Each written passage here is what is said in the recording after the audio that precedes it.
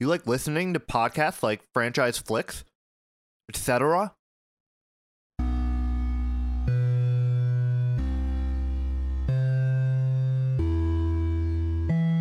Yeah, well, starting the podcast.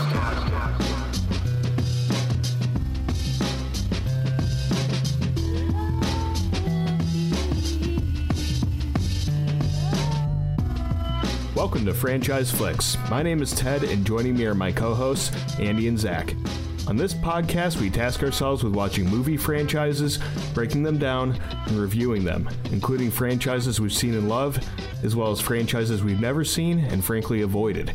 Today, we're talking about what I like to call the Shyamalaniverse, the series that wasn't a series back in 2000, but suddenly became one after just one scene in 2016. This series includes 2000's Unbreakable, 2016's Split, and 2019's Glass. So we usually like to start off all of our episodes with talking about our experience level with whatever franchise we're talking about. So this one's kind of weird, and we'll get into that as far as it being a franchise in a series. But Andy, why don't you start us off with your experience level?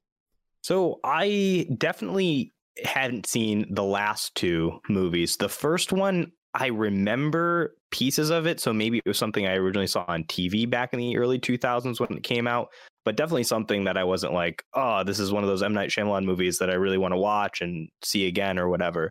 And I kind of had a lot spoiled from the movies later on, thanks to when 2016's Split came out. Didn't really care for this new franchise that was starting, and so like it was okay to like hear about these. Oh, it ties back to Unbreakable. Well, I don't even remember what Unbreakable is, but it was something that I was still excited to get into for this podcast because I think it's a rather unique way of entering into a franchise movie. So I was excited for it, but didn't really have a lot of experience until this point. What about you, Zach? I wasn't really aware of this, of Unbreakable, even until I actually watched Split when it first came out. I saw Split in theaters, and since I saw it, it's been one of my kind of go-to rewatchable movies. Actually, we my wife and I watch it. Not all the time, but we've seen it more than once. So we really liked Split, and so watching that got me interested, and I did go back and watch Unbreakable a couple years ago, but I never got around to watching Glass. But I found Split and Unbreakable and the relationship between the two really compelling. So when we were talking about doing this episode, I was pretty excited to finally finish the series out and kind of see where it concluded, because I really do, I like the kind of unique nature of this series, in that when Unbreakable came out, it didn't, at least I don't think, maybe there was something that Shyamalan has said before, but I don't think there was really a plan to make this into a franchise or, a series of movies. So that in and of itself is kind of interesting. Ted, what about you? I have memories of Unbreakable. I think I must have watched it with my parents at one point growing up. They would always rent DVDs. In fact, they were one of the few people who had Netflix when it was just DVDs for a while. Oh, you got the mail. Oh, yeah. 3 DVDs in the mail every time, and you just send one back and they send you a new one. And they actually still do it. I don't want to put them on blast, but they use the streaming service, but they're kind of in the Stone Age a little bit. They're getting Blu-rays now. Gave them a Blu-ray player, but not many people do the disc. So, but anyway, so Split, I saw right after it came out, and I thought it was a pretty good movie. I enjoyed it from a horror thriller aspect, and it was pretty interesting. But when I saw the end credit scene, like, I knew the reference to Unbreakable, but I couldn't remember a single thing about it other than Bruce Willis was in it, and that was really it. And that kind of hip hop beat at the end of it that's the same as the one at the end of Unbreakable. But really, that's all I could remember. And then Glass obviously just came out a year ago, so, you don't really even get the inkling that they're making a series, like you kind of said, until you watch that very end scene of Split, and they're just kind of like saying, here you go, this is a series. So just kind of getting into it, and it's kind of interesting the way they went about this, but it works in some ways and doesn't in others, but we'll get into that. Well, before we really get into our discussion portion of it, we'll go into the synopses for each film. So I'm going to start here with Unbreakable. Meet David Dunn, an absentee husband and father played by Bruce Willis, a sometimes absentee actor. While on a train, his train crashes, and he's the only survivor, miraculously coming out unharmed. Soon after, he receives a mysterious note asking if he's ever been sick. The note leads him to a man named Elijah Price, who was born with broken arms and broken legs, and was aptly nicknamed Mr. Glass as a child. Inspired by comic books, Price believes that there has to exist a polar opposite to him, a man who is unbreakable. Roll credits. He believes David to be that man, but David's skeptical. His beliefs are challenged after realizing that he may have empathic abilities that manifest when he touches other people's hands, and that he can bench more than the average bro at the gym. His son Joseph is completely convinced, though, and so badly wants to tell all the kids at school that his dad can beat up their dads, that he tries to shoot David to prove his invulnerability. Let's see. After talking Joseph down, David tells Price to fuck off, and that he had pneumonia as a child after almost drowning. This leads Price to suggest that David hid his abilities to lead a normal life, and that water must be his weakness. David finally puts his abilities to the test at the train station, brushing against the hands of several strangers, which is something that would be really ill-advised today in 2021. Just saying. He sees that one man he touched killed another man and is holding the wife and kids hostage. He follows him, saves the kids, but is attacked by the killer, falling into the pool and starts drowning. After that, he's saved by the kids and proceeds to choke the killer to death, saving the family. He then meets with Price to thank him for his belief in him. After shaking hands, it's revealed to David that Price is a supervillain terrorist who actually orchestrated the entire train crash and other disasters in his search to find his counterpart. So Price officially adopts the moniker Mr. Glass and tells David that he was meant to be his arch nemesis. Then David anticlimactically rats on Glass, and he's subsequently thrown into an institution for the criminally insane. So that'll do it for Unbreakable. Would you like to read Split, Zach? In Split, Casey is a teenage girl who's a bit of an outsider, and she gets a pity invite to a classmate's birthday party and is offered a ride home by the birthday girl's father.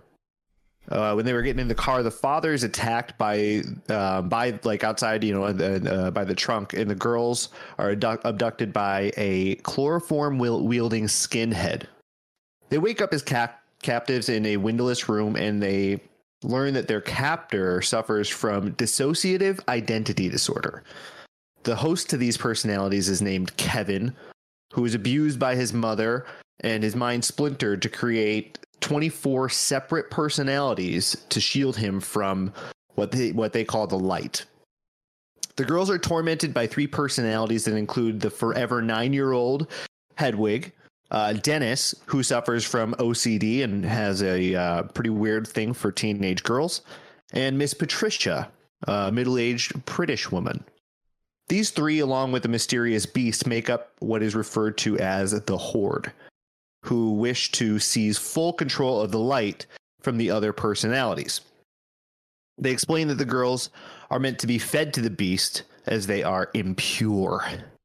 Meanwhile, psychiatrist exposition machine Dr. Fletcher becomes concerned with the number of session requests she's receiving from Kevin's personalities. She's a strong advocate for people with DID and explains throughout the story that she believes some personalities may be capable of superhuman feats. She finally decides to investigate Kevin's home and discovers the girls are being held captive, but it's too late as the insanely strong beast has seized the light. After creepily crawling on the walls and ceiling, he crushes Dr. Fletcher to death and devours the other two captives while Casey attempts an escape. After a terrifying chase, the beast corners her in a cage and begins to bend the bars with his superhuman strength, but he stops when he sees Casey's scars that indicate that she is also a victim of abuse. He tells her that she is pure and the broken are more evolved, and leaves her. When Casey is found, it's discovered that she was held captive underneath a zoo where Kevin worked. She finally takes action against her abuser and tells the police about the years of torment she suffered at the hands of her uncle. It's a pretty heavy story. It is, especially it really, compared like, watching to it. Unbreakable is not nearly as heavy as this one. So No, it's a super heavy story. a little So, jarring just looking at these synopses, and like I could joke a little bit about Unbreakable, but this one was a really tough one. it almost seems a little inappropriate to do so for Split, right? Yeah. But yeah, Well, there are definitely some lights in it though. But yeah, so let's talk about Glass, Andy. Yeah, so if that was a hard pill to swallow, let's get into this one, which is takes those two things and smashes them together. So here we go, the final act of the Shyamalaniverse, Glass.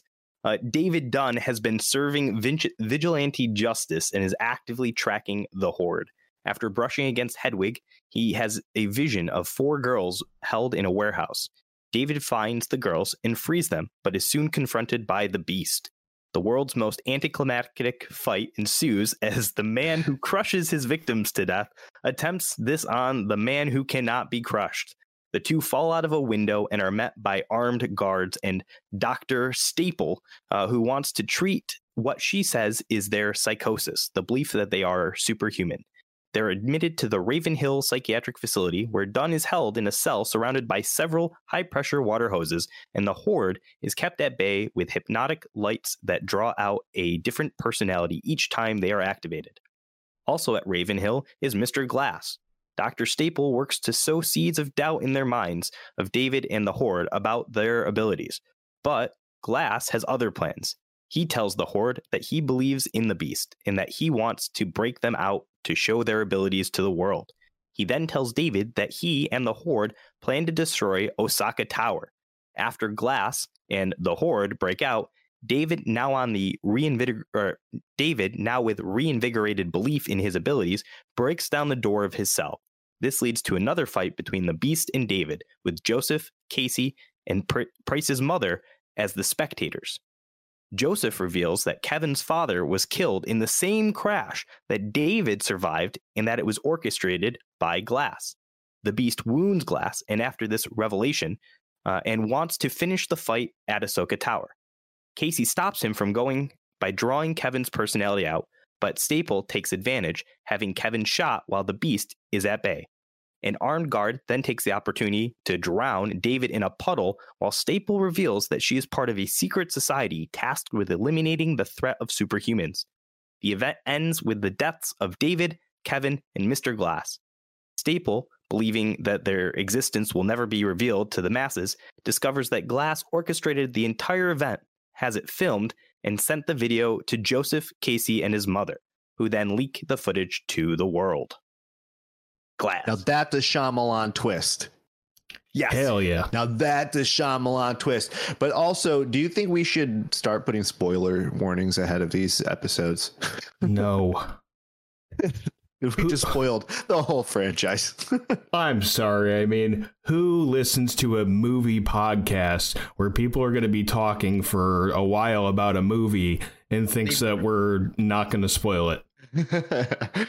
I'm just kidding, but it was a really good description of the story. So that's the whole trilogy. That's it. That it is. Well, now that we've gotten the plots and what actually happens in the meat of these movies, let's get into the discussion portion here. And I want to start off with some acting and character work. Nobody is better than James McAvoy. in Split. Like, I just can't say enough about how he is playing multiple characters, and you believe him because his facial expressions and his mannerisms, and not so much the voices. Sometimes the voices with like characters like Hedwig, who actually sounds like a 9-year-old kid with kind of a lisp. But when he's doing Miss Patricia, it's more like a James McAvoy accent more than anything. But Dennis is a pretty good one, too. It's kind of just a standard American accent. It's just amazing, though, more so than anything, the facial expressions that separate all of the characters. You see the shift when you look at his face, and it's just incredible. It's a masterclass. Well, even further, because he is flipping between all these personalities, you can even see Dennis, for example, within Barry, who he's trying to portray he's portraying Barry that is pretending to be Barry by Dennis. Like, it's just like these layers of personalities, and he just you can see with these little nuancy things that he does with his mannerisms and his speech and his facial expressions, everything. Like, you know that, oh, this is not Barry. It's not Barry. It's either Patricia or Dennis pretending to be Barry, and like he just pulls it off so well. Yeah, all the James McAvoy praise for Split. Absolutely. Yeah, that's a good point. Having that layered performance there when he's trying to pose as Barry when he's with the shrink. Well, we can talk about some not so great here too, and that would be Bruce Willis playing David Dunn. Bruce Willis, I know from his reputation, he can sometimes turn it on, and other times he just kind of sleepwalks through films. And Unbreakable wasn't as bad as he was in Glass, but in general, it's just one of those classic head scratcher Shyamalan performances, kind of like what you get from Mark Wahlberg in The Happening, where you're like, are these people? Are these actual humans? Because they don't feel like they're exuding any human emotion. I don't know. What do you guys think of him? I think Bruce Willis is like a character actor where he has to play a tough guy. And I think that's maybe what was happening in the first movie.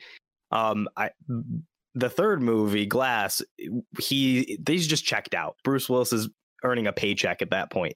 I don't think we can say he is the same kind of actor he was in the 80s and 90s.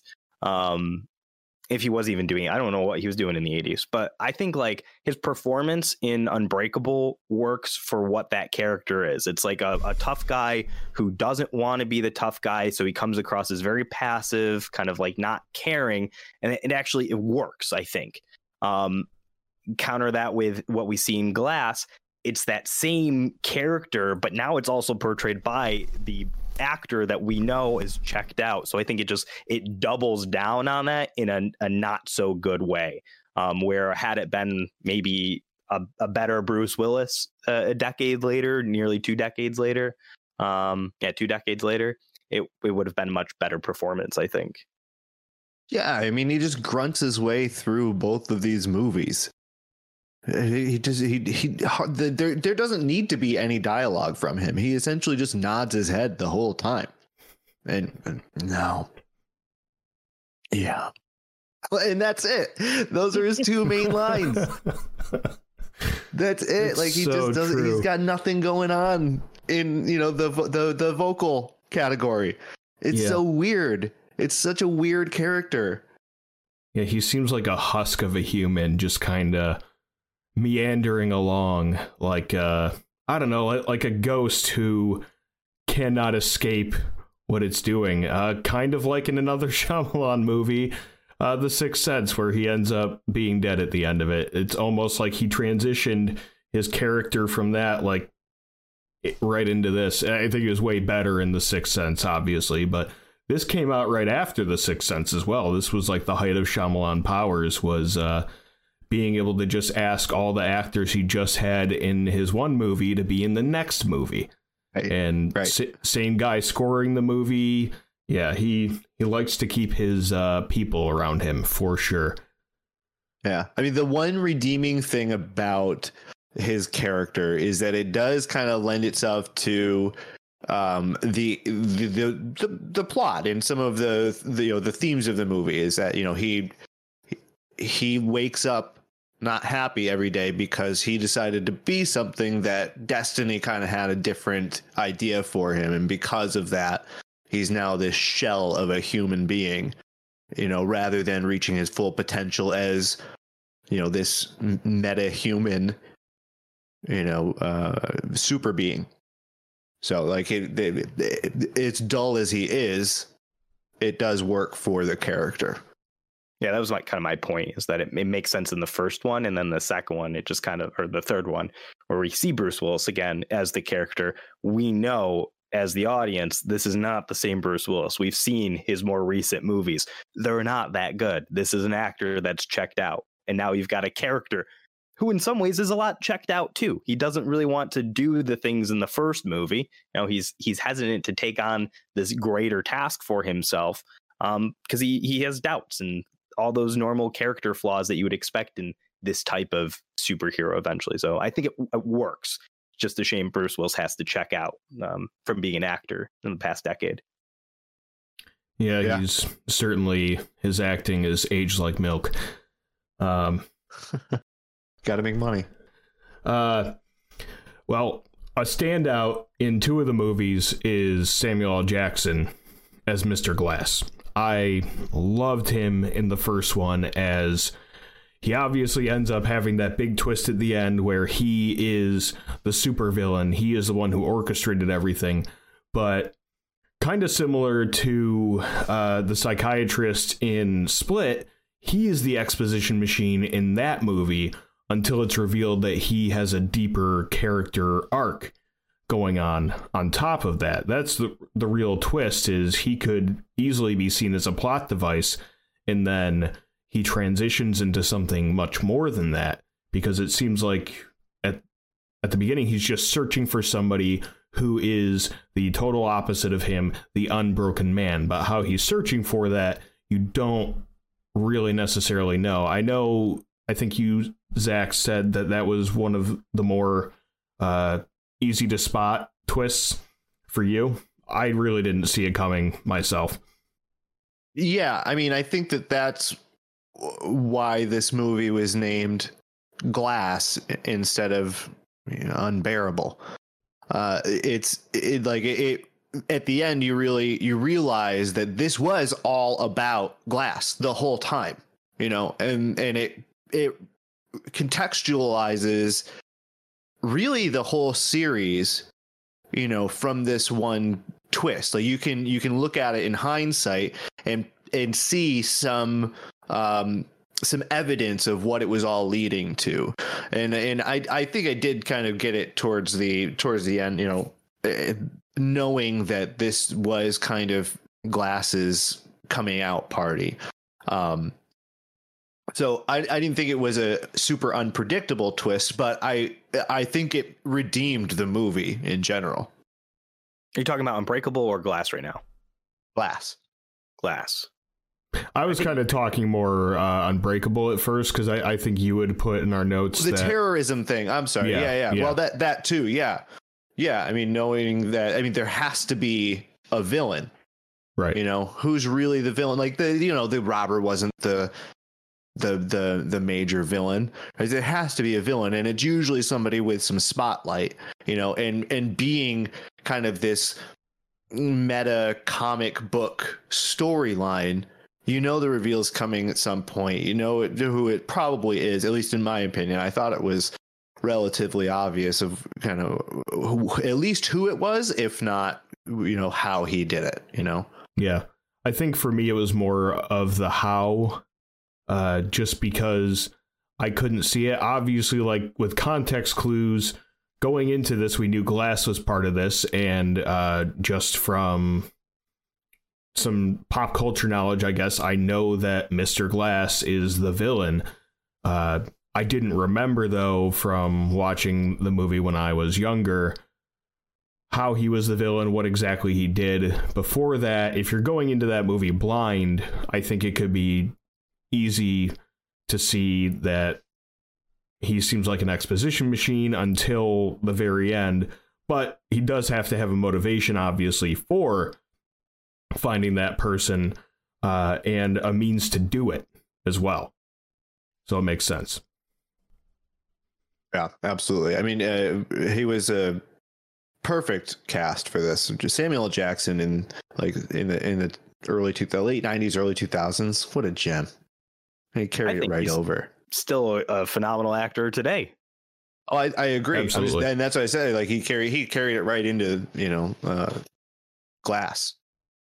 He's one of those actors where you can point to and say he's in everything, but you're not upset about it by any means. It improves whatever he's in, or at least keeps it as good as it's going to be. That's why you give the man a purple lightsaber. Absolutely. Purple lightsaber, or you put him in a movie called Snakes on a Plane, and that becomes a cultural phenomenon for maybe no other reason than the line that he has in the movie, which I don't know is appropriate enough for our podcast, but like, oh, it absolutely is. Like, okay, yeah, so I'm sick and tired of these motherfucking snakes on this motherfucking plane. Fuck yeah. Or the goddamn snakes on this motherfucking plane. Oh yeah, it might be. You might be right. Can't remember what. But like he is, yeah, I think so like, iconic. So iconic. But to the point that like of actors in this movie, Samuel Jackson or trilogy, he is by far, I think, one of the standout, even more so than James McAvoy. I know he definitely carries a masterclass performance in acting in the second movie, but I think when you look at the overall trilogy, Samuel Jackson is the number one actor in it that carries stands out on top of the movies. I could agree with that. Yeah, I agree with that. Probably should have touched on it, but James McAvoy is good in Glass as far as what he's doing as an actor, but when it comes to how it's executed, and it just kind of seems like M. Night Shyamalan had the idea like, okay, we said in the last movie there are 24 personalities, so there are a lot more personalities we haven't even met, so I'm just going to kind of shoehorn them in here and just have him go from one to the other to the next, and like the whole thing with the light actually works within the plot. But as far as that is concerned, it kind of got a little annoying, actually, whenever they switched personalities each time. It was a little overdone, and it wasn't nearly as impactful. It didn't have like that dark feel to it like it did in the first movie in Split. So it kind of diminishes a little bit when you get to Glass. Agreed. Yeah.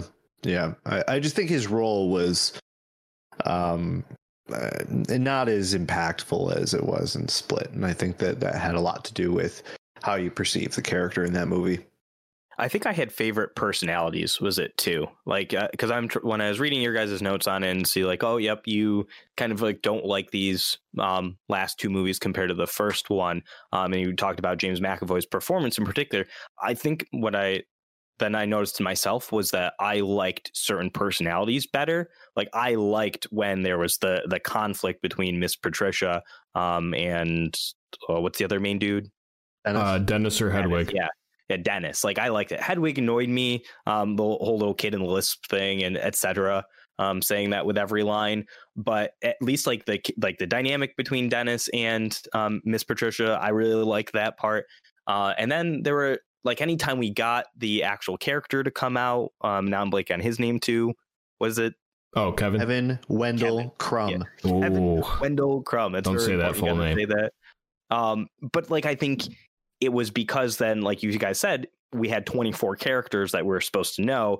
The third one, they're like, okay, let's introduce, some of the other ones in a little more detail and hog up the time. And I didn't really care for that. I wanted the characters that they did show us in the last one that I did like. Yeah, absolutely. I will say I did like Hedwig. I just thought he was fun. I love that he kept saying that he went from Kanye being his main man to Drake being his main man in the next one, and the whole etc. thing, and like just so childish too. When he kisses Casey, he's like, "That's my girlfriend, that's my girlfriend."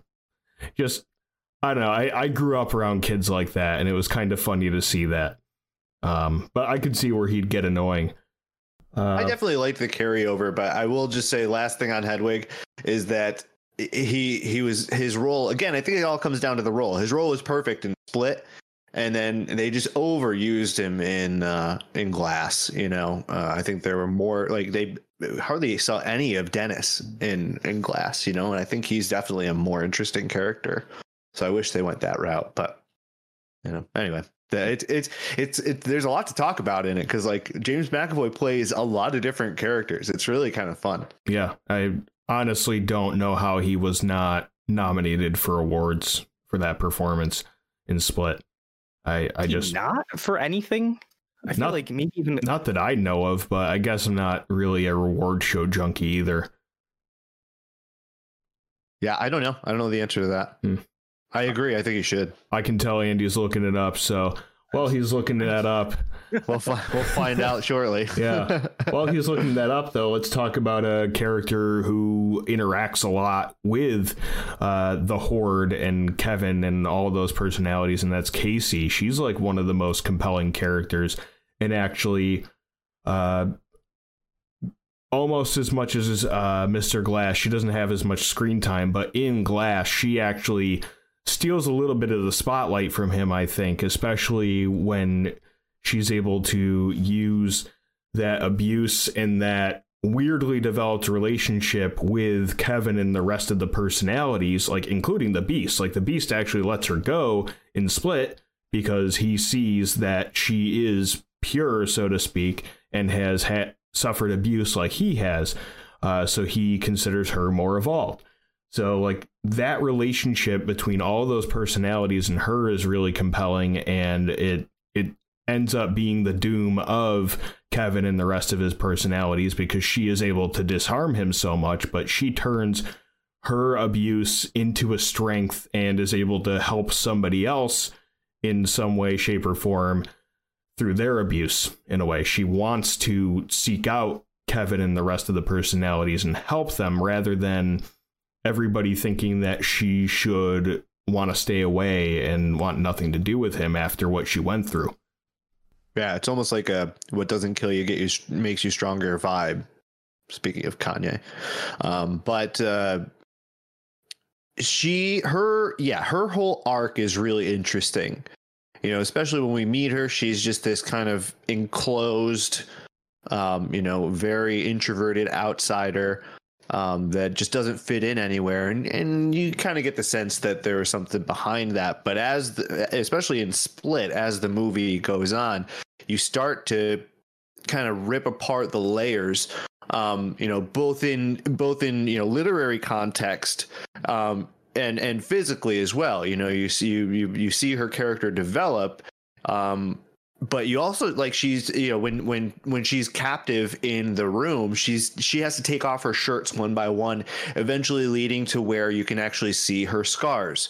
And that last layer is what reveals to the Beast that she is she is just like him. She is pure. She has overcome her abuse, or she's experienced abuse, and she has now an enlightened sense of what the world is. And so that whole arc in Split, I thought was great. Absolutely.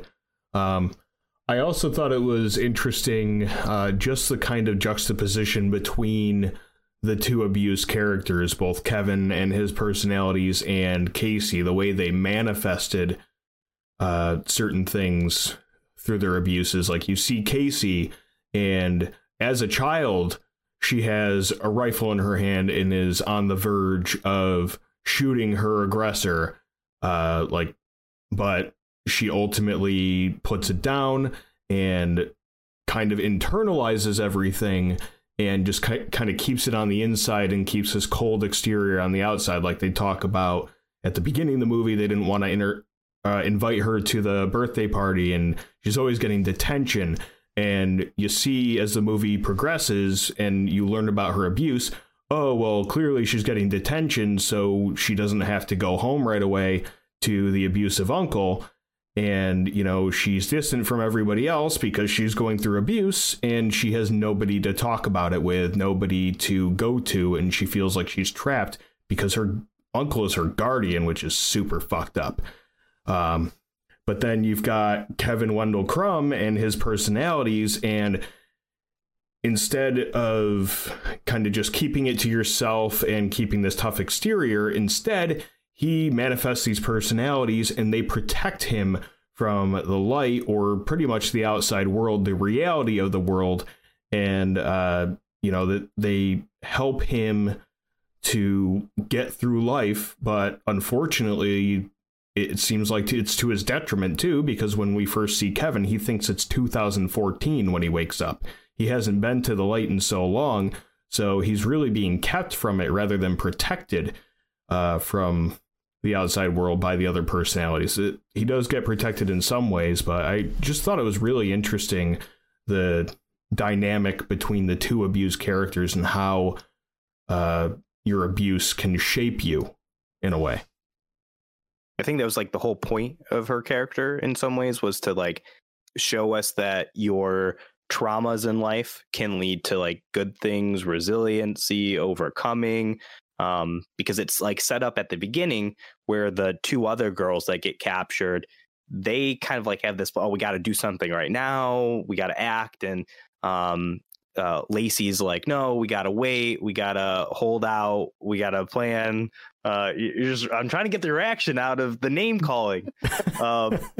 It's not Lacey. It took me a second. That's the point. But I was going to let you go, but I had to throw it in there. But ultimately, we get to the point where you realize, like, no, the things that like she's doing are probably the more intelligent decision. She's actually able to get out in the end. And then finally, it's her own, literally her own tragedy, which is the thing that saves her, because without that, she would not have been able to get away. The beast would have killed her just like the other girls. So your trauma can turn into something greater for you ultimately. And then the opposite of that is James McAvoy's character, who's kind of the negative side. So when you have your trauma, that can lead to more demons and more tragic things later on. How you deal with that as an individual ultimately determines who you are in the end. Yeah, absolutely. Well, and Casey, you know, immediately shows you her acuity and, you know, resourcefulness and intelligence right from the start, you know, especially compared to the other two girls who you can tell are, you know, they're separated, you know, there's something different about Casey and these other two girls. And you know, throughout the story you realize it, but from the start, Casey really shows her maturity that we then find out is kind of at least in part a result of her trauma and former abuse. Yeah. And I think that also goes back to one of the flashbacks, one of the very first ones, I think, before like the abuse is known, is her dad, when hunting, talks about how, you know, women are smarter and stronger than men, talking specifically about the doe versus the buck. And that's why the buck is the most often killed and everything like that. And that goes into just her strength throughout the movie and ability to just survive. He talks about how women are survivors more than anything. And I think that was a big message in this movie as well. And then she parlays that, like I said, into in Glass trying to help somebody who is suffering because of abuse, rather than see the negative in what he and his personalities did to her. She literally tries to reach out to him against everybody else's wishes and what they would think would be a good idea, because they just see on the surface, this guy with multiple personalities abducted you, killed your friends, and almost killed you. Well, you don't know the half of it here, why he let me go and all this stuff. So it's really an awesome character arc and a really good character in general that they were able to put in there when you really didn't know what you were going to expect when you get 3 teenage girls thrown into a position like that. You could just as easily get, more often than not, three girls who are in panic mode and have no clue what they're doing and would not be able to survive that at all. Yeah, and that's almost the exact reason why, at least the other two girls were targeted from the beginning. Right. Yeah, she just kind of was along for the ride, literally and figuratively. Right. Speaking of, I guess we can get to that in a minute, but I kind of off the line of Casey, I do want to talk about Dr. In Glass. What's her name? Dr. Staple? Mm-hmm. Sarah Paulson's character. I thought she was a standout in the trilogy too. Her character. Well, first of all, I'll always see her as Lana from American Horror Story. Right. I think she just one of those things. Same thing with Queen's Gambit and Casey. What is her name? Do you know that actress's name? Either of you? Ann Taylor something. What is it? I was just looking at that. She's great. I really like her. Sorry, I'm getting there. But it doesn't really matter. But in Glass, like I said, kind of as a part of the Casey arc, she is able to sow doubt in almost all of these superhumans, right? But with the three of them, we have Glass, we have the Horde, and we have David Dunn, who is what did they land on? What's his? The Overseer, I think. The Overseer? Yeah. He's the Overseer. Yeah. But, she's able to sow doubt not only in them, but in their family members, and seeing the arc, Joseph and Casey, and not Mrs. Price as much, but, at least the first two, they kind of gather that doubt. They have that reasonable what if question that she's really able to, kind of get in their heads. So seeing especially the conviction, going from their conviction of, Joseph, right? He's helping his dad, right? He's so convicted that he's this superhuman, and then she's still able to sow a little bit of doubt in him. And same with Casey, like, is this even real? What you saw real, or is it a result of your trauma? So I just thought that was really interesting, and I think Sarah Paulson plays that character great. She really plays a manipulative psychiatrist really well. Oh, absolutely. And to the point where there are two twists at the end of Glass. The first twist is that she is part of this kind of underground secret society who eliminate superhuman threats. And one of the ways she tried to do that was to do it psychologically. And obviously it didn't work to the effect that she wanted it to, because Mr. Glass, the one person who her psychological torment didn't work on, was him, because he's just so smart. That's literally his superhuman ability, is his intelligence and his wit. And he was able to be 10 steps ahead of her the entire time. But that's a great twist. And then you've got the next twist, which is that Glass was 10 steps ahead the entire time, filming the whole thing, has her install 100 cameras in the facility to keep an eye on him because she's convinced that he's been getting out. Then she has him, his appointment to have this procedure done where he's basically going to be catatonic at that point, moved up because she sees that he's been getting out, but he replaced a key part in the machine, didn't do anything. So then that expedited his timeline as far as getting him and the Horde out. Like, just the way he manipulates the entire situation is incredible. And it's really exacerbated by the fact that there's this other character in Dr. Staple who is also manipulating everybody to a great extent, but she's one of the people being manipulated by Glass as well.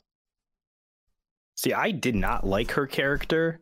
I feel like as an actress, or as an actor too, that I think she did a good job for what the role was written as.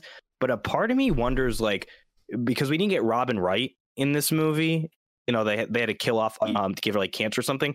I wonder if, like, because it was Robin Wright, she didn't want to come back for this kind of movie, where originally when M. Night Shyamalan was like coming up with this idea that it was going to be like her character, because remember in the first one how she set up to be like anti-violence, anti-becoming a superhero. That's kind of like what this character is.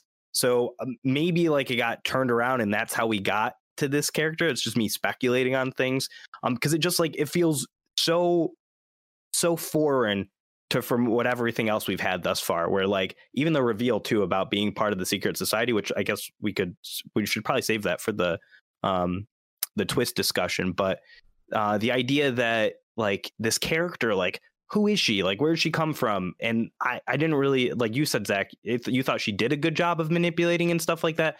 I didn't like it. I thought it came across as like someone who does not sound anything like a clinical psychiatrist, but is trying to sound like one. And it didn't come off as authentic of a performance. I like the relationship between her and Glass. And I think they do a really good job at playing with each other because they both think that they're the smartest one in the room. Well, at some point, I think that Sarah Paulson knows that Glass is the smartest one in the room, and she does everything she can to inhibit him. And even while giving him as much credit as she did, she still underestimated him at the end. And I like that kind of nuanced piece of writing, because she is trying to make sure that she's giving him all the credit she can while manipulating him somehow. But it turns out there was no way she was ever going to do that. She was doomed to fail from the beginning because of his intelligence. And I like that particular part of the twist is really compelling. I guess I just didn't really care for her as the character then, because I don't disagree with anything you're saying about the juxtaposition with her in Glass. Just her as like the actor portraying it. Like I knew she was up to no good right from the very beginning. Like I said, like I don't trust this character. Right. And I don't think like there wasn't like the kind of turn that maybe like the person I was thinking of for this role too. What's her name? Oh my God, I'm blanking on it now. She played the mother in The Golden Compass. What's her name? Nicole Kidman. There we go. Because I feel like it's a very similar Nicole Kidman. Like I think she would do a really good job of like portraying the character that's supposed to be nice and good, and then switching to be actually the bad character. I thought the performance, I don't even know the actor's name, was not up to par for the kind of role it was. Thinking to like other podcast episodes we've done, like I like the villain that they created, but I don't like the person playing the villain because I don't think they do it justice, I guess is the point I'm making. That's fair. I mean, I think it was, at least the way I read it, it was intentional to kind of reveal her nefarious nature right from the start. Not necessarily reveal it, but hint heavily to it. She didn't try to subtly, tell the audience that she was here for good. You knew she wasn't going to be, you knew she was kind of the counter in a way, to everything that we wanted to happen. So at least that was my take, and I think that's probably why I read it a little at the performance a little better. Yeah, I tend to agree a little bit more with Zach. It seemed like it was a little bit more kind of painted for us, just that she didn't believe that she was curing these people. It seemed more like she believed she was trying to convince them of something more than anything. But maybe it was the acting that lended itself to that, so maybe both points are valid too. I'm not really sure what the intent was. But either way, at least as far as the way the character was written, it was really interesting, and especially side by side with Glass and the way they kind of try to one-up each other as the movie progresses. That was really redeeming for the movie, in my opinion. Yeah, I think that's probably more about the story than necessarily like the characters. Like the characters aren't serving themselves; the characters are serving the story. So, and that I like that part. Yeah. I think just on the and that might also just be a problem of what happened with this trilogy, is that it's like movie 1 was way back here. Movie 2 and 3 are right here. That happened, I think, within the span of 3 weeks is what the whole time frame between Split It's a and quick Glass turnaround. Yeah. so it's a lot less. And then you've got way now more characters introduced. So every character has less screen time essentially to win you over or explain away or blah, blah, whatever the true intention behind that character is. Yeah. And I think that Glass in particular struggled with that just because they really tried to force it being a trilogy, and tying in all of these main characters and making sure that all of the main characters are relevant, including Joseph, who is the same actor from 20 years ago, playing his son. I was surprised that they recast him. Usually the child actor does not get recast as the adult, and I've not seen that guy in anything since that movie. It must be the only thing that he's acted in since then. I've never seen him before. Either it was or he's doing some indie stuff. But yeah, I have not seen that guy in anything. He wasn't terrible. I will say that. He was not as terrible as I assumed he would be the moment I saw him. When I saw as an adult actor. Yeah, I saw his very unique face. I'm like, oh no, they cast the adult version as the same guy. And I'm like, this can't end well. But it wasn't bad. And it wasn't fairly believable. I guess to wrap up acting and characters in a little bow here quickly, the only two semi-important ones other than them are Joseph, which we touched upon a little bit. And really his big thing is, especially in Glass, his belief being questioned in his father. And I think he did a better job of portraying that than Bruce Willis did as David Dunn, not believing in himself. That just a couple of those scenes, like he's watching a guy at the gym bench and he's like, well, that guy's benching a lot. Was I just a kid and just thought my dad was so awesome because he can bench a lot? Or was he actually indestructible? And then he's got to start thinking, like, am I really like even more of an asshole for holding a gun to my dad because he's not invincible, instead of just he didn't want me to shoot him?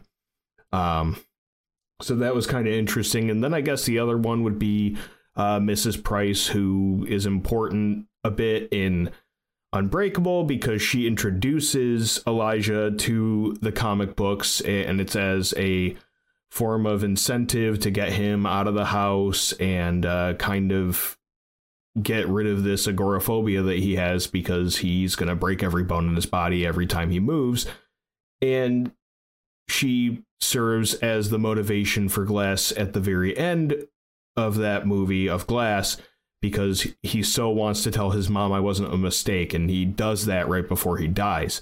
But she's more of a plot device than anything, I think. But any other characters you guys wanted to touch on? We didn't. I actually did want to. Oh, go ahead, Zach. I think we're probably going in the same direction, Andy. I actually wanted to get your guys' opinion on Dr. Fletcher and what you thought of her in Split. Different. Oh, all right. What were you going to say? We'll touch on both of them. So mine is going to be Robin Wright's character, Audrey. Audrey? I think she's a really important character in the first one, to like build up the character we ultimately see. But go with the Dr. Price.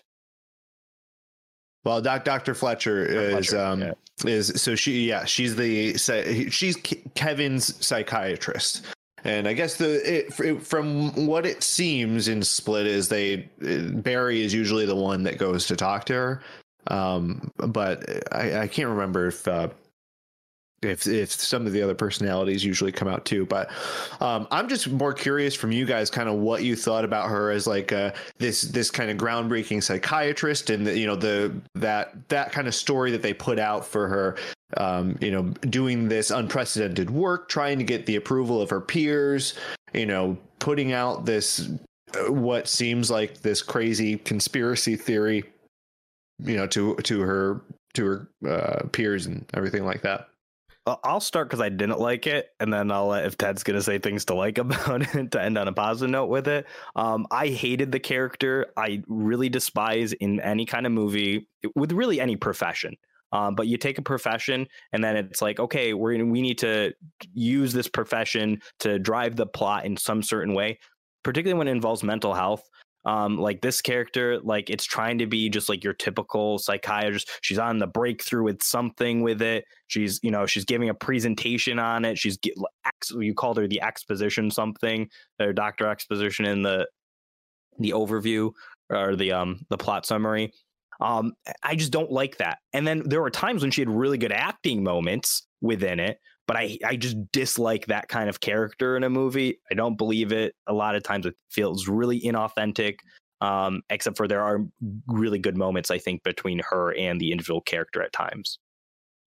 Yeah, I pretty much completely agree with that. The moments with the multiple personalities when she's kind of psychoanalyzing Dennis, who's playing Barry, I think that's good.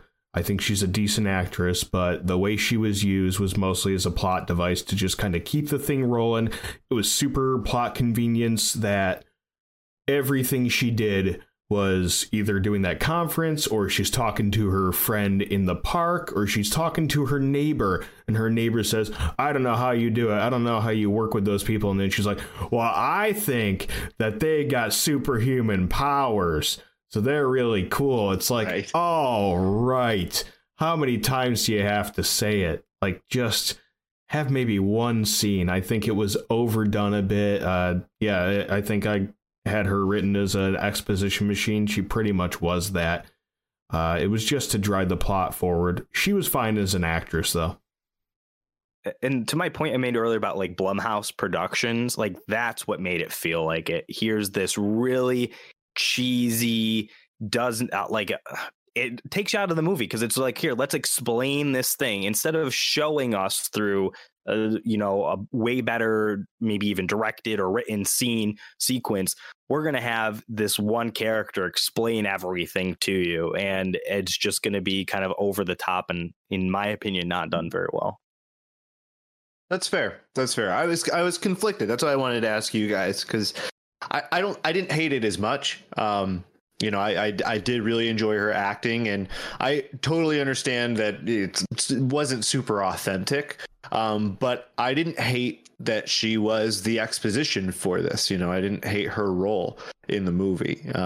She didn't get a lot of screen time, and it allowed the A story to be further exposed. I think it left a lot of headroom for that part of the story to be better sussed out, and then kind of just hitting this is why it's important sort of thing with Dr. Fletcher. So I understand where you're coming from. I didn't hate it as much, but that's why I was curious.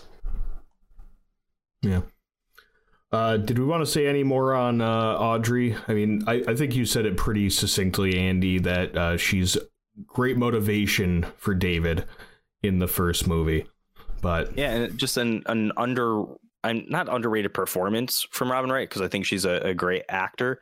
But the fact that like we didn't get her in this third one, that they had to write her off as dying away, probably because she didn't want to do it. It would be my guess. Coming back for an M. Night Shyamalan movie, which is the third in a trilogy that I didn't know was a trilogy. It probably doesn't pay very well because it's a Blumhouse production. Like I was just thinking that, okay, I see what they're doing here. We lower quality movies is what we got essentially. Yeah, that's fair. Well, let's move into something that really stands out in these movies, and that's cinematography. Similar to James McAvoy's acting, you can't say enough about the cinematography. It's so consistent across all of the movies, even in Glass, even though it's the weakest of the movies. I think the cinematography, specifically in some of the fight scenes, where you've got a lot of these like POV shots. There's so many POV shots where it's either the camera looking at one character or looking from the perspective of the character. Straight POV really works for these like really close up kind of intimate fight scenes that they have, because as much as this is about superhumans, they don't have like these super extraordinary abilities that we see in stuff like the Marvel comics and DC and stuff like that. It's really kind of street level stuff that you would maybe see with like the Punisher, Daredevil, that kind of stuff, with like all those Netflix Marvel shows where it's, well, they're superhuman, but they're not so superhuman that they're like gods. So it makes sense to have like these really close up shots with these POV shots, with like David looking like he's got somebody's arms wringing his neck and pushing him into everything.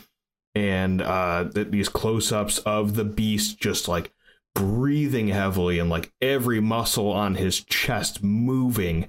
I really liked what they did with the cinematography. I'm sure you guys have more to say about that. I'll jump in. I think it's the strongest in the first movie, where I think this is actually a much better produced film than the other two. Yes, they're more modern, and I think audiences can appreciate a more modern looking film. But like, you don't get the same cinematography in the last two that you do in the first one. I mean, like, just I'm going to throw out some examples. In the very beginning, the train sequence, the camera is in between the two chairs and just pans from one side to the other with Bruce Willis and that other actor, the person he takes off his ring, to try to seduce.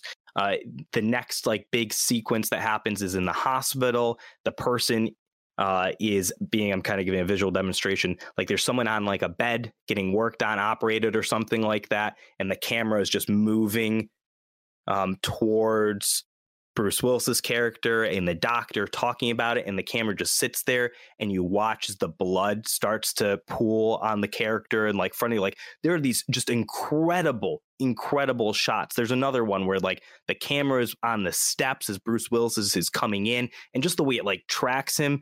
That is like the cinematography that I like to see in movies, when you can actually like appreciate it. In the other two movies, like, yes, there are things. I thought in Split there was a lot of upside down camera usage and like how it kind of like tracks people. There were good shots of like light and dark, just not the same level. And I think it's because of the production companies that were behind it. I don't even know who the cinematographer was for Split. I was trying to look it up quickly to see. And Glass.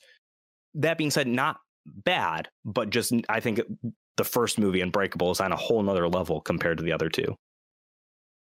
Yeah, I couldn't agree more with that. The camera work in Unbreakable is just unbelievable, and I mean, it's not just like the way it's shot. It's the shots that really they tell more story than just what's within the shot. It really gives a lot of exposition to each and every scene. Things like, I'll give a couple examples of what I really liked. The scene when Elijah gets his first comic book, and he opens the box and it spins like you would see like in a that's very comic book feeling. Like it gives you that hit in the chest that like you just feel more impact from a shot like that. You see there's a lot of examples of that with the comic book feel. Like when he brushes up against somebody, you get that shot of white, just like you would see with a thought bubble above his head, like in a comic frame. Like, it really does a good job of feeling very much like the theme of the movie, without being like a comic book movie, without being what we would see as like a Marvel or DC movie. Just breathtaking visual experience overall. Yeah, I can agree that Unbreakable is probably the best cinematography of all, but there are standout moments in the other two movies. Zach and I talked about previous to this, the scene where they're in Hedwig's room and he's dancing to Kanye. Yeah.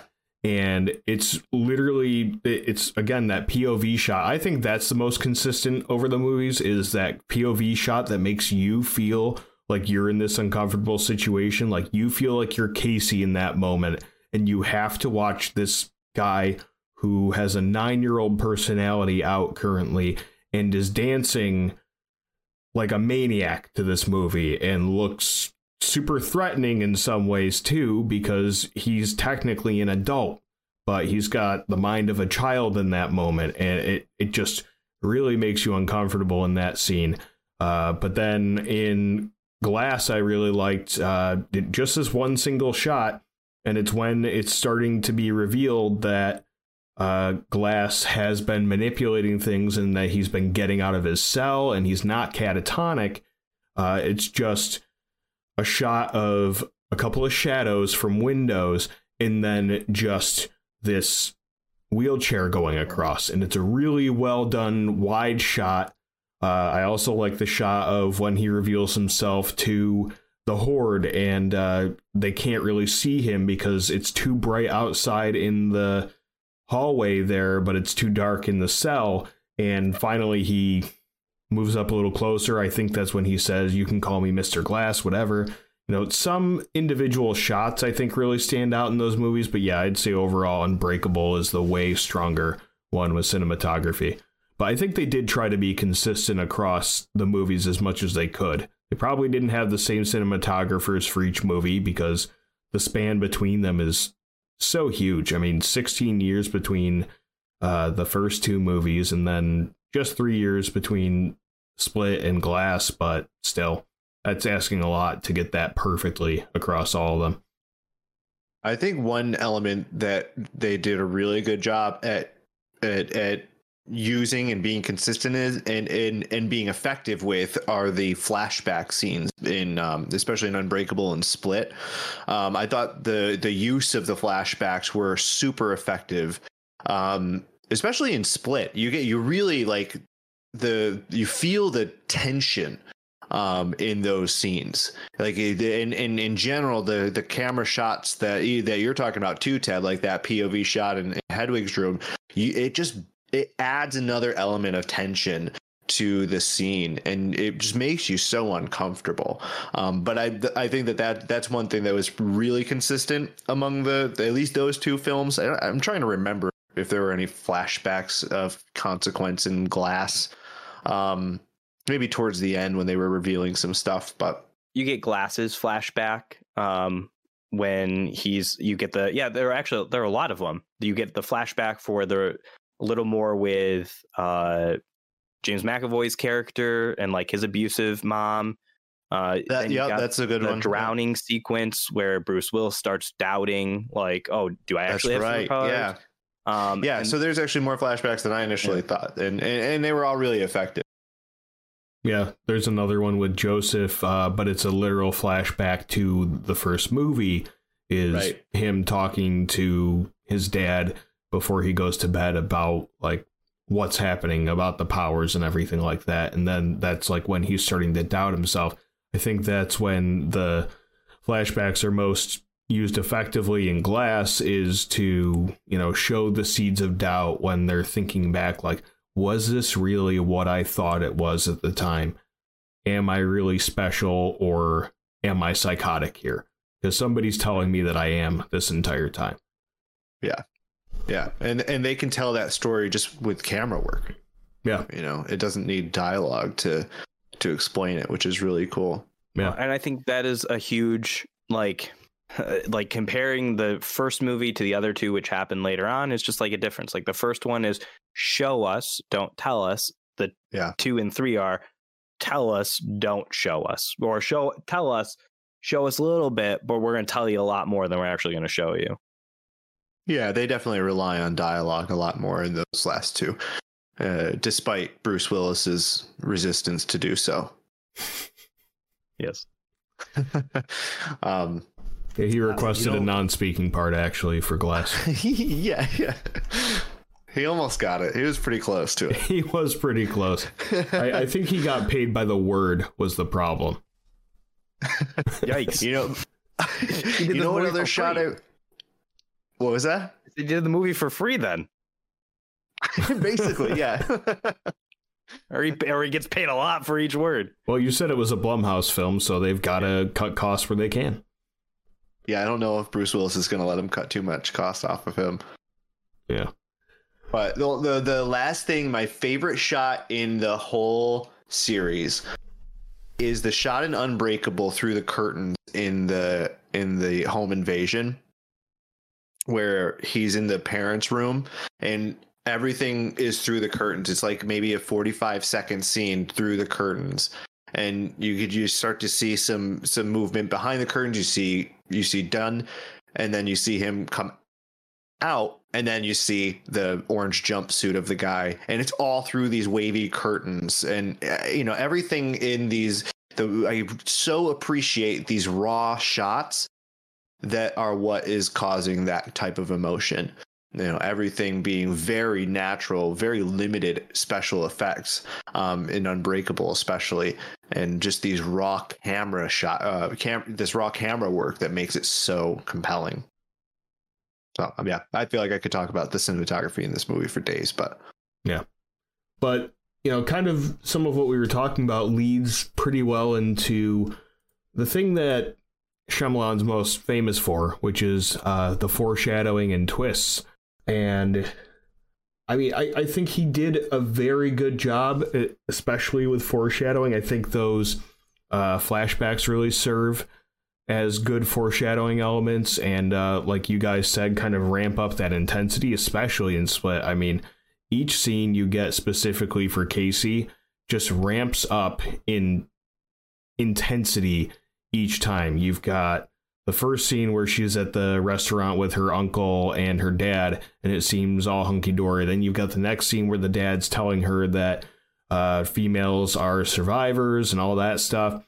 Then the scene after that, you've got the dad passed out and the uncle telling her to play animals with him, which I won't even get into. That's the abuse part, obviously. And then that already. And then you find out the dad dies and that he's going to become the legal guardian and asks her not to make a fuss, essentially. Really just drives home how rough that is and like how much she's been internalizing that entire movie. And then finally leads up to the scene where the beast sees her scars and it's like, wow, you've been going through this entire time. You're just like me. Amazing. Again, I'll say that I think the first one does a better job with foreshadowing as opposed to just like telling you what's going to happen. I think like that first scene in Unbreakable, there's the sequence on the train, it just mentions can't swim. Like they're giving you these things that it isn't really telling you like to, hey, get ready for this thing coming down the road. Like we're setting you up for this. Rather, it's showing you through this opportunity to flirt with this woman, something that's going to play a part later on, but it doesn't connect because it's specifically going to come up later, which I think is the worst kind of foreshadowing, not the better kind that I think makes for a better movie. But at least you have it. I think like there's a lot in Glass, actually, I think more so than Split, that does foreshadowing with like the cameras and everything, getting them set up. I thought was really cool. Those are just some of the things that jump out at me across all the movies. But I think like, I'm kind of showing my cards here with this one, that Unbreakable, I just think did a better job with foreshadowing than these two. So yeah, I mean, I think Unbreakable and maybe I'm speaking a little out of turn here, but I think Unbreakable is pretty clearly the better movie in this series. So I agree. I think that it definitely did a better at executing the foreshadowing element within the movie. Things like I'm trying to think. I had an example and I just kind of lost it after my coughing fit, but I'll skip to Split for a moment. When we see, even in this is maybe more James thing or probably direction, but we see Barry in his first appointment at Dr. Fletcher's, and he's moving all these things, showing the OCD feature of Dennis. You're like, oh, that's kind of weird. And you even see Dr. Fletcher noticing that as well. There's a lot of those subtleties within James McAvoy and in his different characters that you can kind of just give you hints in the direction that character is going. Does a really good job with with Kevin's personalities in general. I really like that. In Glass, lots of I enjoy kind of the elements of where, you know, kind of utilizing the characters. Like you have the good, the neutral, and the chaotic, right? In David Dunn is kind of, and Joseph are the kind of the good team. You have the neutral, which is the James McAvoy and Casey character, and then you have the chaotic and kind of evil, which is the Price character, and kind of using those archetypes and really using those archetypes along with these literary elements that kind of lead you into the direction that the twist is going. And maybe that's a lot in hindsight. Maybe you don't see that as much throughout the movies. But those are kind of the highlights in the second two movies. But I do think that Unbreakable does a better job overall. Yeah, I'm struggling to think of actual foreshadowing that took place in Split. Like nothing is jumping out at me as foreshadowing. Like even the example of the like OCD, I don't think that's foreshadowing. That's literally just like showing you this is a thing, and then it's like revealed to be attached to the character, not setting you up for something that's going to occur later on. That's fair.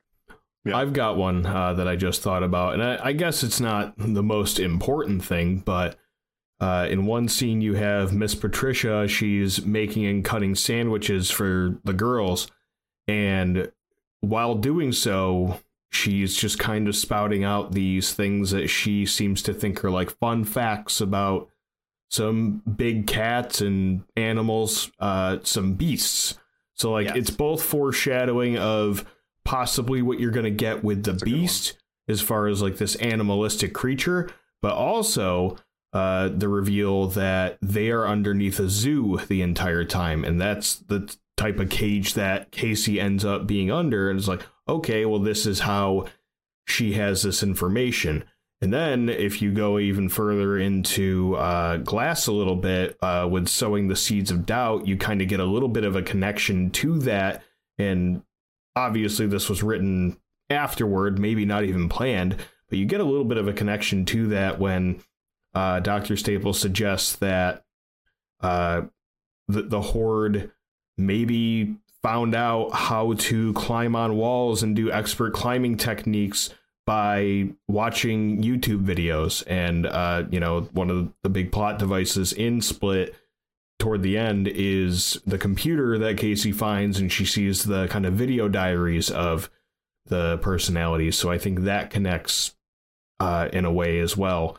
But it's hard to say how much was planned with one movie to the next at that point. But I do find that kind of interesting, at least. Maybe not as much foreshadowing as you see in the other two movies, but I thought that was an interesting one. I think that's a really good one. Actually, I didn't even think of the animal one. And I think that like maybe it's a bigger setup. And in some ways, maybe think of like 2 and 3 as they're still separate movies, but they're a much greater sum together than they are of the first one. So if you put the two together, there are more connections between those two movies where you're setting up for the things that are going to be revealed ultimately in Glass. So if I think of it that way, I think, Ted, that's a really good example of the zoo and talking about animals and whatnot. Yeah. And that's kind of a symptom too of, like we talked about it, this didn't seem like this was meant to be a series, and it just kind of was shoehorned into one, and it ended up being a fine one overall, but that's one of the weaknesses you'll get from a movie that seems so disconnected from the first to the second, other than literally what ends up being the equivalent of a Marvel end credit scene, essentially, where it's just setting up the next thing. But that was really the only connection, other than maybe if you saw any connections, and I'm sure they're in there, that like this was happening in Philadelphia, which is where Unbreakable was taking place. But other than that, I don't know if you could ever find a connection going into these movies, making it a series. One I did look for was at the end or after watching Glass, and it's revealed, that the big whole, or the thing that's kind of tying all these characters together is the train ride that James McAvoy's father, was on the train that ended up causing this whole movie trilogy to really even start in the first place. So I went back and I watched that first scene again in Unbreakable. Like, wait, do we get an actual shot of like a briefcase in there? And you don't, sadly. I was really hoping that they were gonna like that would be like a mastermind thing, but no, unfortunately, you don't get to see that in there. That would have been next level if they had not even planned it and just found a shot where there was this dude that you can't see, but there's a briefcase. That would have been incredible. That would have been like Star Wars level of, you got the guy in Empire Strikes Back who's running with the ice cream machine, and there's a whole backstory to him now, stuff like that. Yeah. Anything else on the twists and foreshadowing? Well, can we talk about like the twists, themselves? Because I think foreshadowing is a great literary element. Like it's utilized, especially in the first one. But like M. Night Shyamalan, he's about twists. Like that's what his movies are known for. Is it's some kind of like thriller where there's going to be a twist towards the end that's going to really throw things. We did talk about this briefly in the lead up. I think the second one might have the weakest of the twists, just because it's kind of in your face the whole time a lot of ways. The first one, I think, was the most surprising to me. The third one, I did not see at the end, the twist on the twist, which might have been like meta level M. Night Shyamalan, where it's like, oh, he actually recorded all of this to send it out. But I felt like it was stronger than the twist in Split. But I like Zach, you said you saw the first one coming. I did not. I had no idea that he was going to be the villain.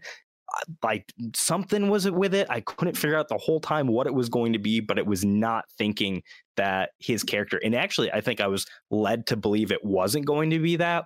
Because in my mind, I knew Samuel L. Jackson comes back in the third one. No idea what the connection was or the relationship to the characters between them. But I was thinking, oh, he's got to be like one of the good guys or a part of this like new superhero Justice League that's developing right now before our eyes. Did not see him being the ultimate like bad guy mastermind behind it all. I think one thing that helped that, and this is what I was thinking of foreshadowing, is that there's one line in the movie where Samuel L. Jackson says, I've been listening, I've been reaching to hear those words. There was an accident and there was one survivor. And that line kind of set up a course of, okay, he's looking for this person. He's been looking for David Dunn his whole life, essentially, and he's going to do whatever he needs to do to reveal this person for who they are. And so that kind of helped lead me to understanding that twist. But I mean, it really, the Glass character is just so compelling that he can lead you down a lot of different roads. It's just really, really interesting. The way he thinks and the way that character thinks. Yeah, that's a good one quote to sum it up pretty well. I know I heard that quote in the movie, but just at the time I didn't put two and two together as far as, okay, he has been searching for this, but I guess I never thought he would actively try to expedite the process by creating disasters in order to actively look for the one survivor. But what's the best way to make sure you do find that one survivor is to do it all yourself, I guess. So he was a real do-it-yourselfer. Yeah. He's like I don't know the exact archetype, but he's like this chaotic evil, I guess, would be the archetype. Like he causes the chaos. Yeah. He's the manipulator of the whole thing. He does a better job of what they're trying to do in Batman versus Superman with Lex Luthor manipulating everything than they do in that movie, I think. I think it's a similar type of character, and it's executed way better. Yeah. Hold on. It kind of relates because I think it has to do with the twist. And since you mentioned it, Batman versus Superman, the whole Martha moment reminded me of what happens between the Beast and Anna Taylor's character, where he's like, You're broken like I am. I'm broken too. I can't kill you now. Let me leave. Like, oh, your mother's name's Martha? My mother's name's Martha. No, I can't kill you. Well, at least it was set up, though, because... Better reason.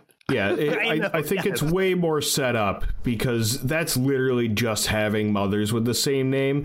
This was set up the entire movie, you know, from the get-go. They're told that, we're sorry, we know you're just scared food, don't worry. And it's like all these little hints to the fact that they are impure, and the fact that they are impure is because they seemingly have not suffered abuse like the Beast has. You know, for Casey, unfortunately, she's essentially there for the ride because she's really not supposed to be part of that whole group. The two other girls are the targets, essentially, and Casey is brought along begrudgingly because she's that pity invite, and the dad says he'll drive her home. So she's just kind of there accidentally, and her being the lone survivor and her being the one who finally gets to him in a way makes sense because she has always distanced herself from everybody. I just think it was way more set up. I don't think it was as contrived as what you get in Batman versus Superman. That's literally like, I hate you, I'm gonna kill you. Oh wait, your mom's name's Martha. I guess we're buddies now. That maybe we sucked. do have more in common than we have a difference. Yeah, lazy Maybe we're writers. more alike than different, you and I. Lazy writers for the early DC comics is what they have in common. Somebody couldn't just come up with another name for a mom. But Can't beat Martha though. It was the right move. It was the right move. I mean, yeah, true. Anything more on twists before we move on to something else? I mean, you get a bunch of Shyamalan twists in here. I don't think they're you know, the twists of his career, but you get a bunch of Shyamalan twists. Yeah, they're Shyamalan movies. You know, that's fair. I don't think I really don't think that those are the highlights of the movies, which is good. It's a good thing. Yeah, I guess it's just something you have to mention with Shyamalan. It's always sure. an aspect, and it was interesting to see that Split really didn't have much of one. Well, and I think this is a good segue into the next topic, which is the comic archetypes, because that's, I think, really where the strength of these three movies lies. Maybe less so in Split, because I think it's the one where we can all agree it doesn't really seem like it's the same comic book type movie, because we don't even mention comic books at all in the movie whatsoever. But the other two do a really good job of like, hey, we're like basing this off of something, and it's these comic book archetypes, these heroes, villains, how the heroes come about. They're the dyad in the Force, the Star Wars reference I made comes from this, is that, you know, there's this thing. We've got two individuals who are connected. They are soulbound. They are star-crossed, whatever you want to call it. It's a common trope in literature and movies, and more so in like comic book type things too. So I think there are some like really cool things to talk about this trilogy from that point of view. Not so much the twist with M. Night Shyamalan, but this world he's creating, his own superhero world. Yeah. I thought it was interesting that in these movies that were kind of superhero movies, they have less of the origin story in the sense of like, how did I get the powers that I have? Like for both Dunn and Glass, it's literally just they're both born a certain way, and that's their destiny. They are just bound together for life. And then I guess Split more so, if you want to look at it from a comic book perspective, does have an origin story where it's, all right, we've got this character, he was abused and his mind splintered, and it manifested in a bunch of personalities, including one that was superhuman. So that's more of an origin story, but I did find it interesting and kind of refreshing in a way that it didn't need to go into the whole, my parents were shot, my uncle was killed and I was bit by a spider, you know, all the hokey not even hokey. I shouldn't say that, because I do like those things in superhero movies, but it's kind of refreshing to just get a little change in that. It was just, they're born this way, they're predestined. Aside from Kevin and his personalities, that's a little different, but you could also argue that he is predestined with them as well, because he ends up being interconnected between the accident that Price causes, essentially creating a character in a way. I just really thought the origins were interesting, refreshing, and didn't need to go too deep into the nitty gritty of like specifically what happened, you know? Yeah, well, I think that Split kind of separates itself from the other two in that it is kind of just its own isolated origin story. You know, it doesn't have the same direct connectivity that you see with the other two, even Unbreakable. I mean, you definitely see, because you have both David Dunn and Glass in both movies, you have that connection inherently. But Split kind of, and I think this is kind of why I like Split so much, is it does depart from the normal Shyamalan movie. You know, and the way he created this trilogy is incredibly unique, where it doesn't necessarily fit within a timeline, other than it just made, you know, that's when he had got his superpowers, I guess, for lack of a better term. But you know, I do love that, you know, Glass kind of has this self-fulfilling prophecy that almost creates this timeline. Without Glass's interference and without his kind of master plan, none of this happens, you know, including Kevin. You know, Glass is the catalyst to the entire series of events. And that's probably the most compelling to me. I know I've talked about Glass's character a lot and why I like him so much. And that's definitely the biggest reason, is that Glass is really the one that makes all of this possible, and he makes a perfect supervillain. Well, and Ted, you said like this, it's like an origin story, but it isn't. I think, to Zach's point, with Glass being really like, this is his movie trilogy in some ways, you can really think about it that way, because he even says in the line, and in Glass, like while he's dying, it's like there's mom is saying something like, "Oh, I thought you said that this was going to be like the limited edition or whatever." And he's like, no, this isn't the limited edition. This is the origin story. This is how like everything's going to come about. So really, we were getting like a very in-depth origin story without it being like told as an origin story. When you really look at the three movies together now, it's like, oh, this is how superheroes enter the world, is through this trilogy here, or as superheroes as we know them in the world. Because that's another thing I like about this too, is that these superheroes are super grounded. The idea from the first movie is that what we see in comic books is just a tradition carried on through storytelling. We've done it since ancient times as humans to talk about those with like extraordinary powers. But just like in a game of telephone, things get as exaggerated over time. And then I even like to, in Glass, where they talk about Superman, you know, in the first edition didn't fly. It wasn't until later on in the comic runs that he learned, or that we then imbue him the power to fly. So like these movies, I love that it's grounded in reality, but they are still extraordinary. They are still superheroes, supervillains. Yeah, those are actually really good points. From the storytelling perspective, the whole trilogy is an origin story, and that is really interesting. I guess just what I meant as far as like specifically getting the powers was just happenstance, but it actually plays into what you said, you know, Superman not being able to fly. Well, a lot of the origin stories that we know today for the movies of comic book heroes were not written immediately for the character. It was, they had powers, you were introduced to them, no explanation, and then years down the line, somebody made an origin story for them, and that's the most widely accepted one, or it's changed over the years.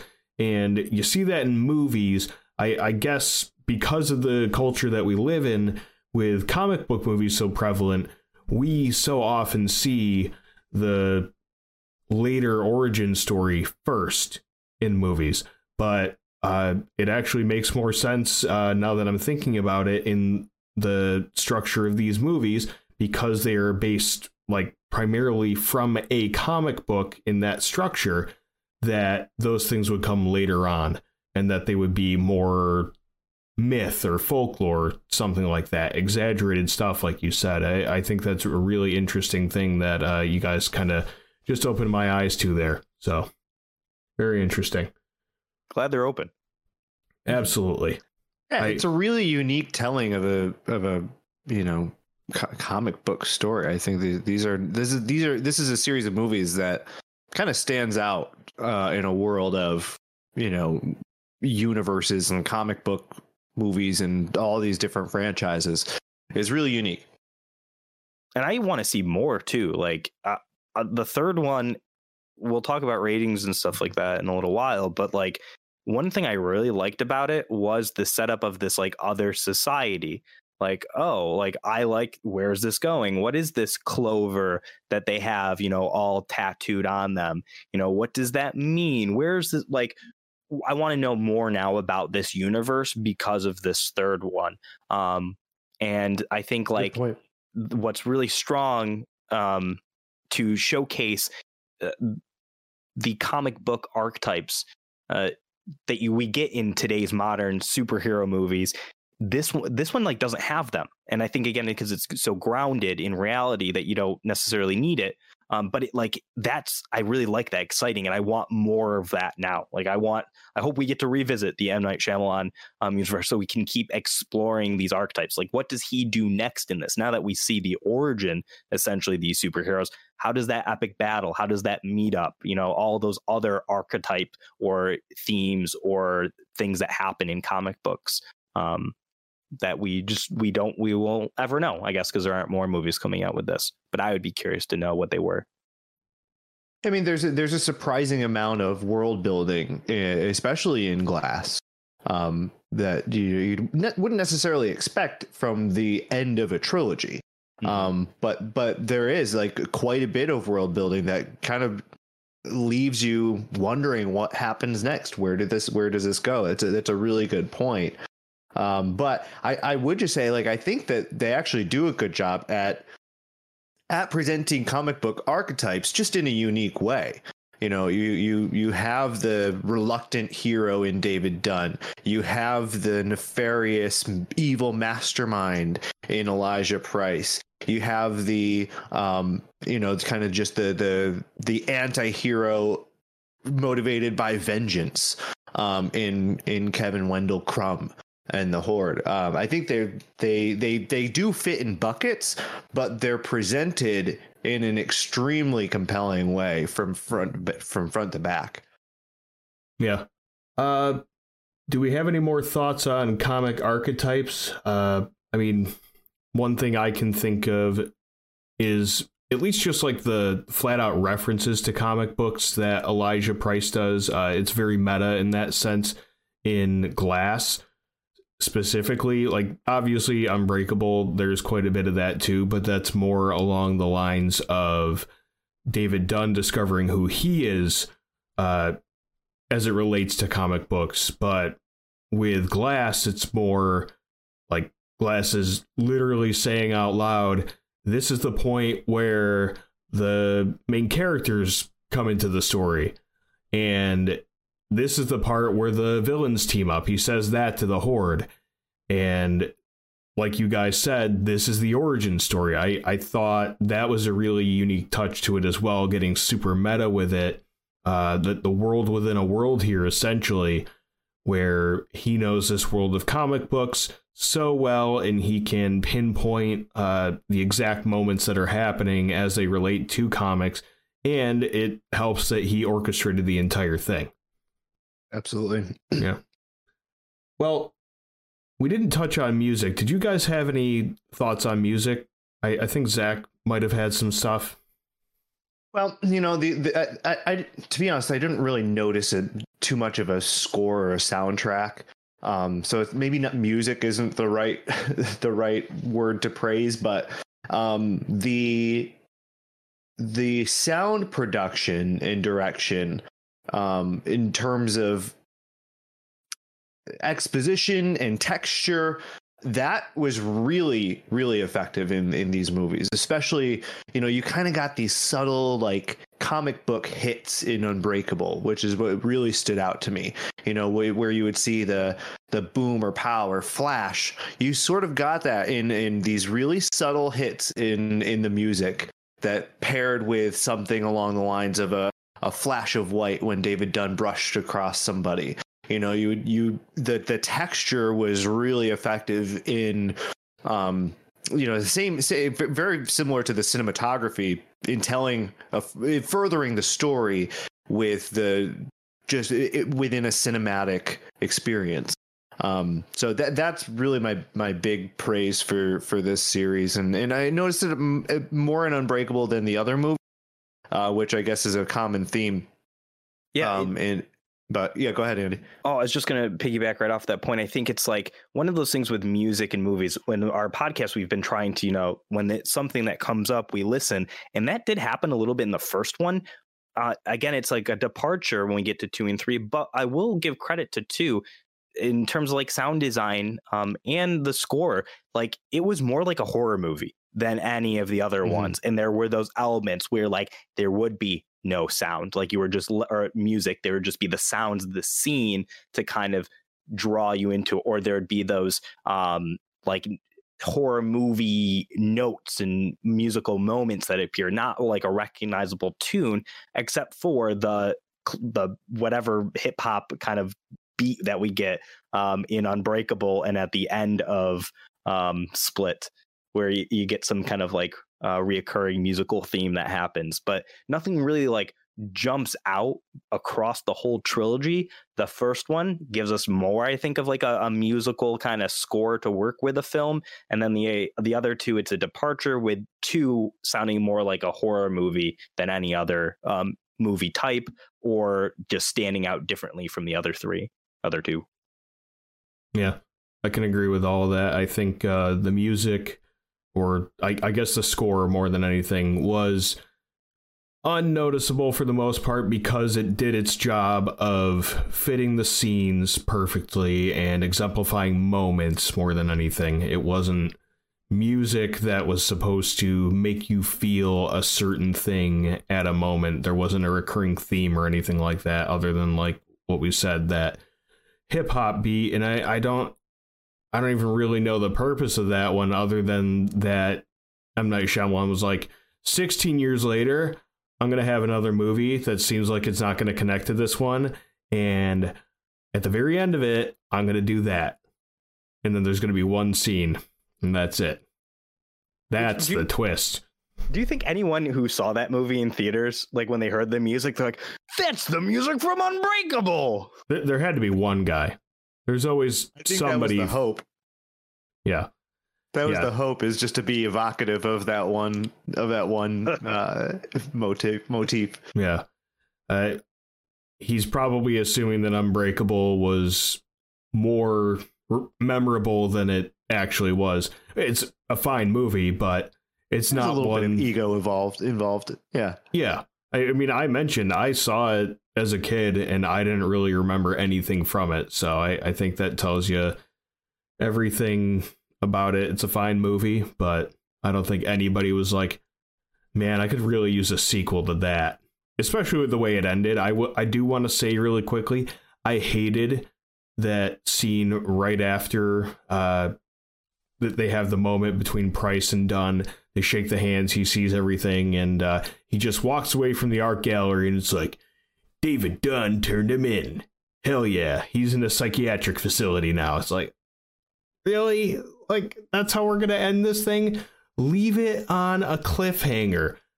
Make it seem like it's going to lead into something more. I think that was a big mistake originally with Unbreakable. Like, whether you were going to do a series or not, maybe it would have stuck in people's minds more if he left it on that cliffhanger and people were like, whoa, I want to see more here. Just my thoughts, at least. A fair criticism. Yeah. Any final thoughts? I'm thinking just rankings and getting out of here, but if you guys have any final thoughts, let me know. I did say that like I would like to see more world buildings. I kind of alluded to that. That was it. I want another movie after this one, to be frank. I would love to explore this universe more. Really enjoyed just how we get to this, world that was set up. So that was like unexpected. So like, yeah, I think it was cool, and nothing really to add further than that or anything. Yeah, I agree, Andy. I think it would be really cool to see some continuation within the same universe. Maybe not with David Dunn. God willing, not with David Dunn. And well, thank God he's dead. Yeah, he's dead.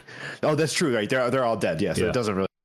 But like a continuation of the kind of that underground society with maybe new heroes, or maybe even like this, like a kind of underground, like where the villains are this underground society is the main focus of the story. Something like that would be really cool. I thought that was really compelling. Not that it really has much to do with the other two movies.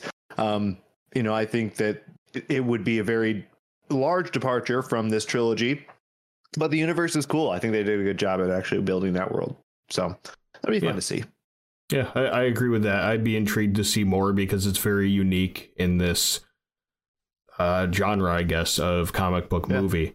Even though it's not even based on comic books, it's based on the idea of comic books, which is really interesting. And yeah, since they all died, it actually sets it up better with the implications that Glass sets up with introducing the world to superhumans, that they could actually do something that maybe feels a little more structured going forward, because like we said, this thing didn't feel like it was planned. I don't think it was planned. I don't think you go back to a movie from 16 years ago that really doesn't seem like it has any connection to anything else and do that unless you really think you can kind of force it into a franchise. So I think they did as good a job as they could with what they were presented with. But it'll be interesting to see if they do go moving forward with new characters. They have a clean slate now, but they have a world established. Like you guys said, the world building was actually pretty good. So it will be interesting to see. I think Shyamalan just saw Batman versus Superman and was like, I could do better than that. Well, maybe. It's like, that's a franchise? He probably wrote it that night, but was like, okay, I got to put this movie in between, though, to connect everything. So let's do that. Like, what the hell is that? And wrote a hell of a movie in Split, other than a few things. But speaking of that, let's get into our rankings. So, Andy, why don't you go first with your rankings? I think you have some strong feelings on these movies. Thanks. Yeah, probably. And I suspect maybe a little different than you guys. So my number one movie is Unbreakable. We might find some agreement there. I think overall it's just a good movie. It's an M. Night Shyamalan movie that I really enjoyed.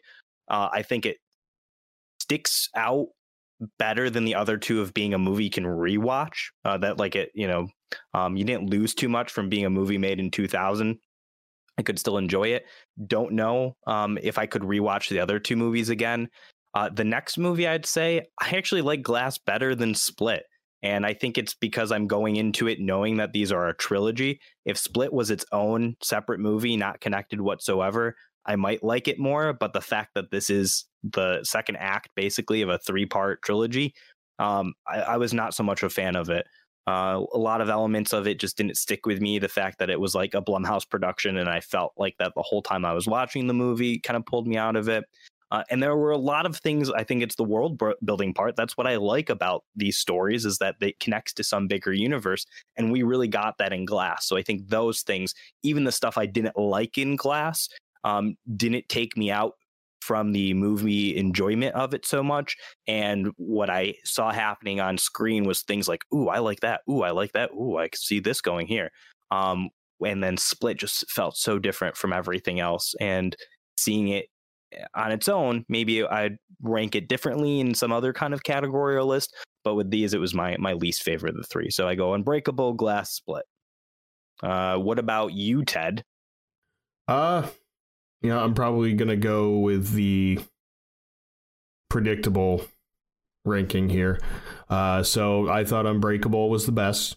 It's the most even movie, even though I don't like individual performances as much as I like them in certain other movies. Specifically David Dunn. He's a little weaker than the other two main characters in the next two movies. But just as an overall movie, the cinematography, the way it was laid out, the subtle hints as to what's happening throughout the entire thing, it really works overall, and it's a classic Shyamalan twist movie. Maybe not with the most heavy reveal of a twist, but it follows that structure, and it works pretty well in that structure. Then I'm going to go Split. You could argue, I do think it's interesting, Andy, that you put Glass in front of Split, because you could make an argument that certain aspects of Glass, especially bringing everything together, even though they struggled with certain aspects like giving each character equal time and doing great things with each character. I think they did more things with Glass than anybody. But you could argue the structure of it was overall better than Split. But I think just the performance of James McAvoy and Anna Taylor, don't know her last name, that those performances really stand out to me and elevate that just above Glass overall. I just can't say enough about James McAvoy playing in that movie probably like 10 characters at that point until we get to Glass with the crammed in other ones. And then Glass, Mr. Glass stood out for me.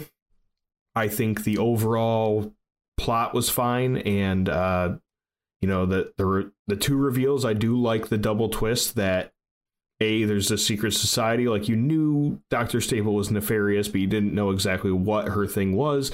And then on top of that, you've got Price playing 4D chess all over them, and really, like we said, setting up something that could go into the future. And I enjoyed that, but I think the aspects of David Dunn and the weirdness with having James McAvoy just like run through all the characters as if it's like an SNL reel, like, show me all your characters, all your voices you can do.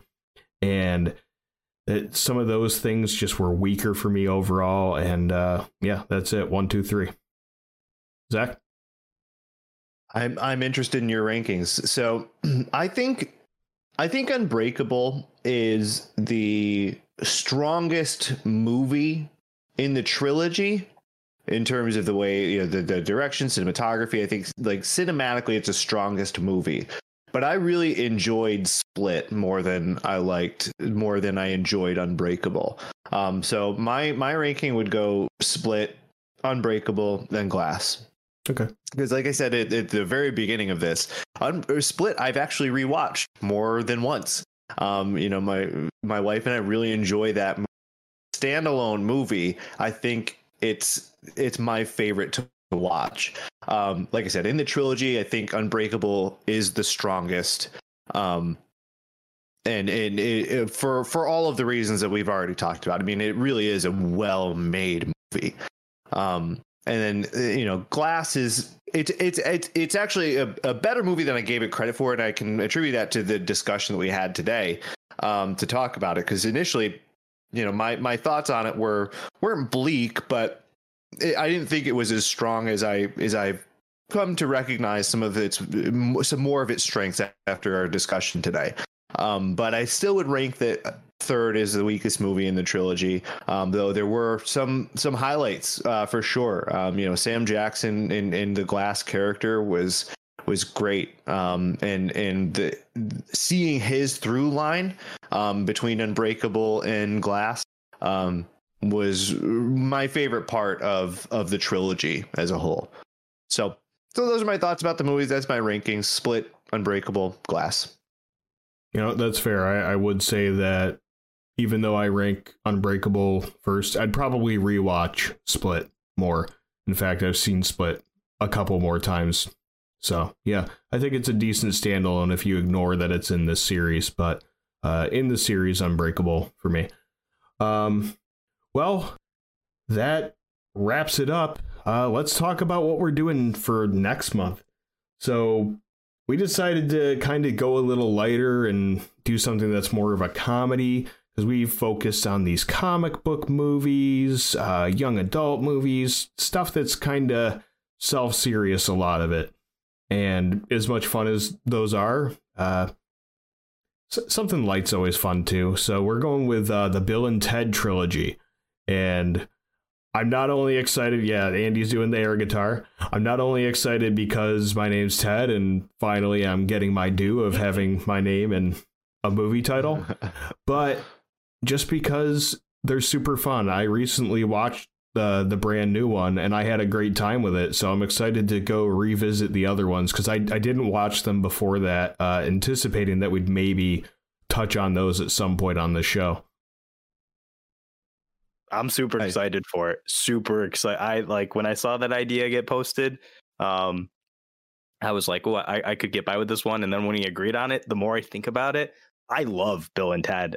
The second one, as I foreshadowed at the start of this thing, is really out there and weird, and I haven't seen the third one yet, so I'm excited to do that for the podcast. But I love Bill and Ted, the first one. There were so many great movie moments in it. I can't wait to rewatch it. Yeah, it'll be a lot of fun. I've only seen the first one, so I'm excited to get into the rest of the series. Hell yeah. All right, well, this wraps it up for the Shyamalaniverse. They can trademark that if they want to. They can have it. I don't know if they've called it anything, but they call it Unbreakable, etc. No, they don't. That would be fantastic. It's called like the 117. Yeah, East Rail. Oh, the 177 or whatever. Yeah. Oh, okay. Yeah, of course. Yeah, that makes more sense, but I like Zach's better, so let's go with that. I do like it. If we do revisit it, that's definitely what we're calling it. Unbreakable, etc. Absolutely. All right, well, thanks for joining me, guys, and we'll see you guys on the next one next month. Peace. So long. Thanks for listening. If you enjoyed this episode, find us on most podcast platforms like Spotify and Apple Podcasts. Follow us on Twitter @FranchiseFlix for new episodes and other content. You can follow Andy on Twitch and Instagram @Darth Buckman, and follow Zach on Twitter @_Zach Russo. Talk to you next time.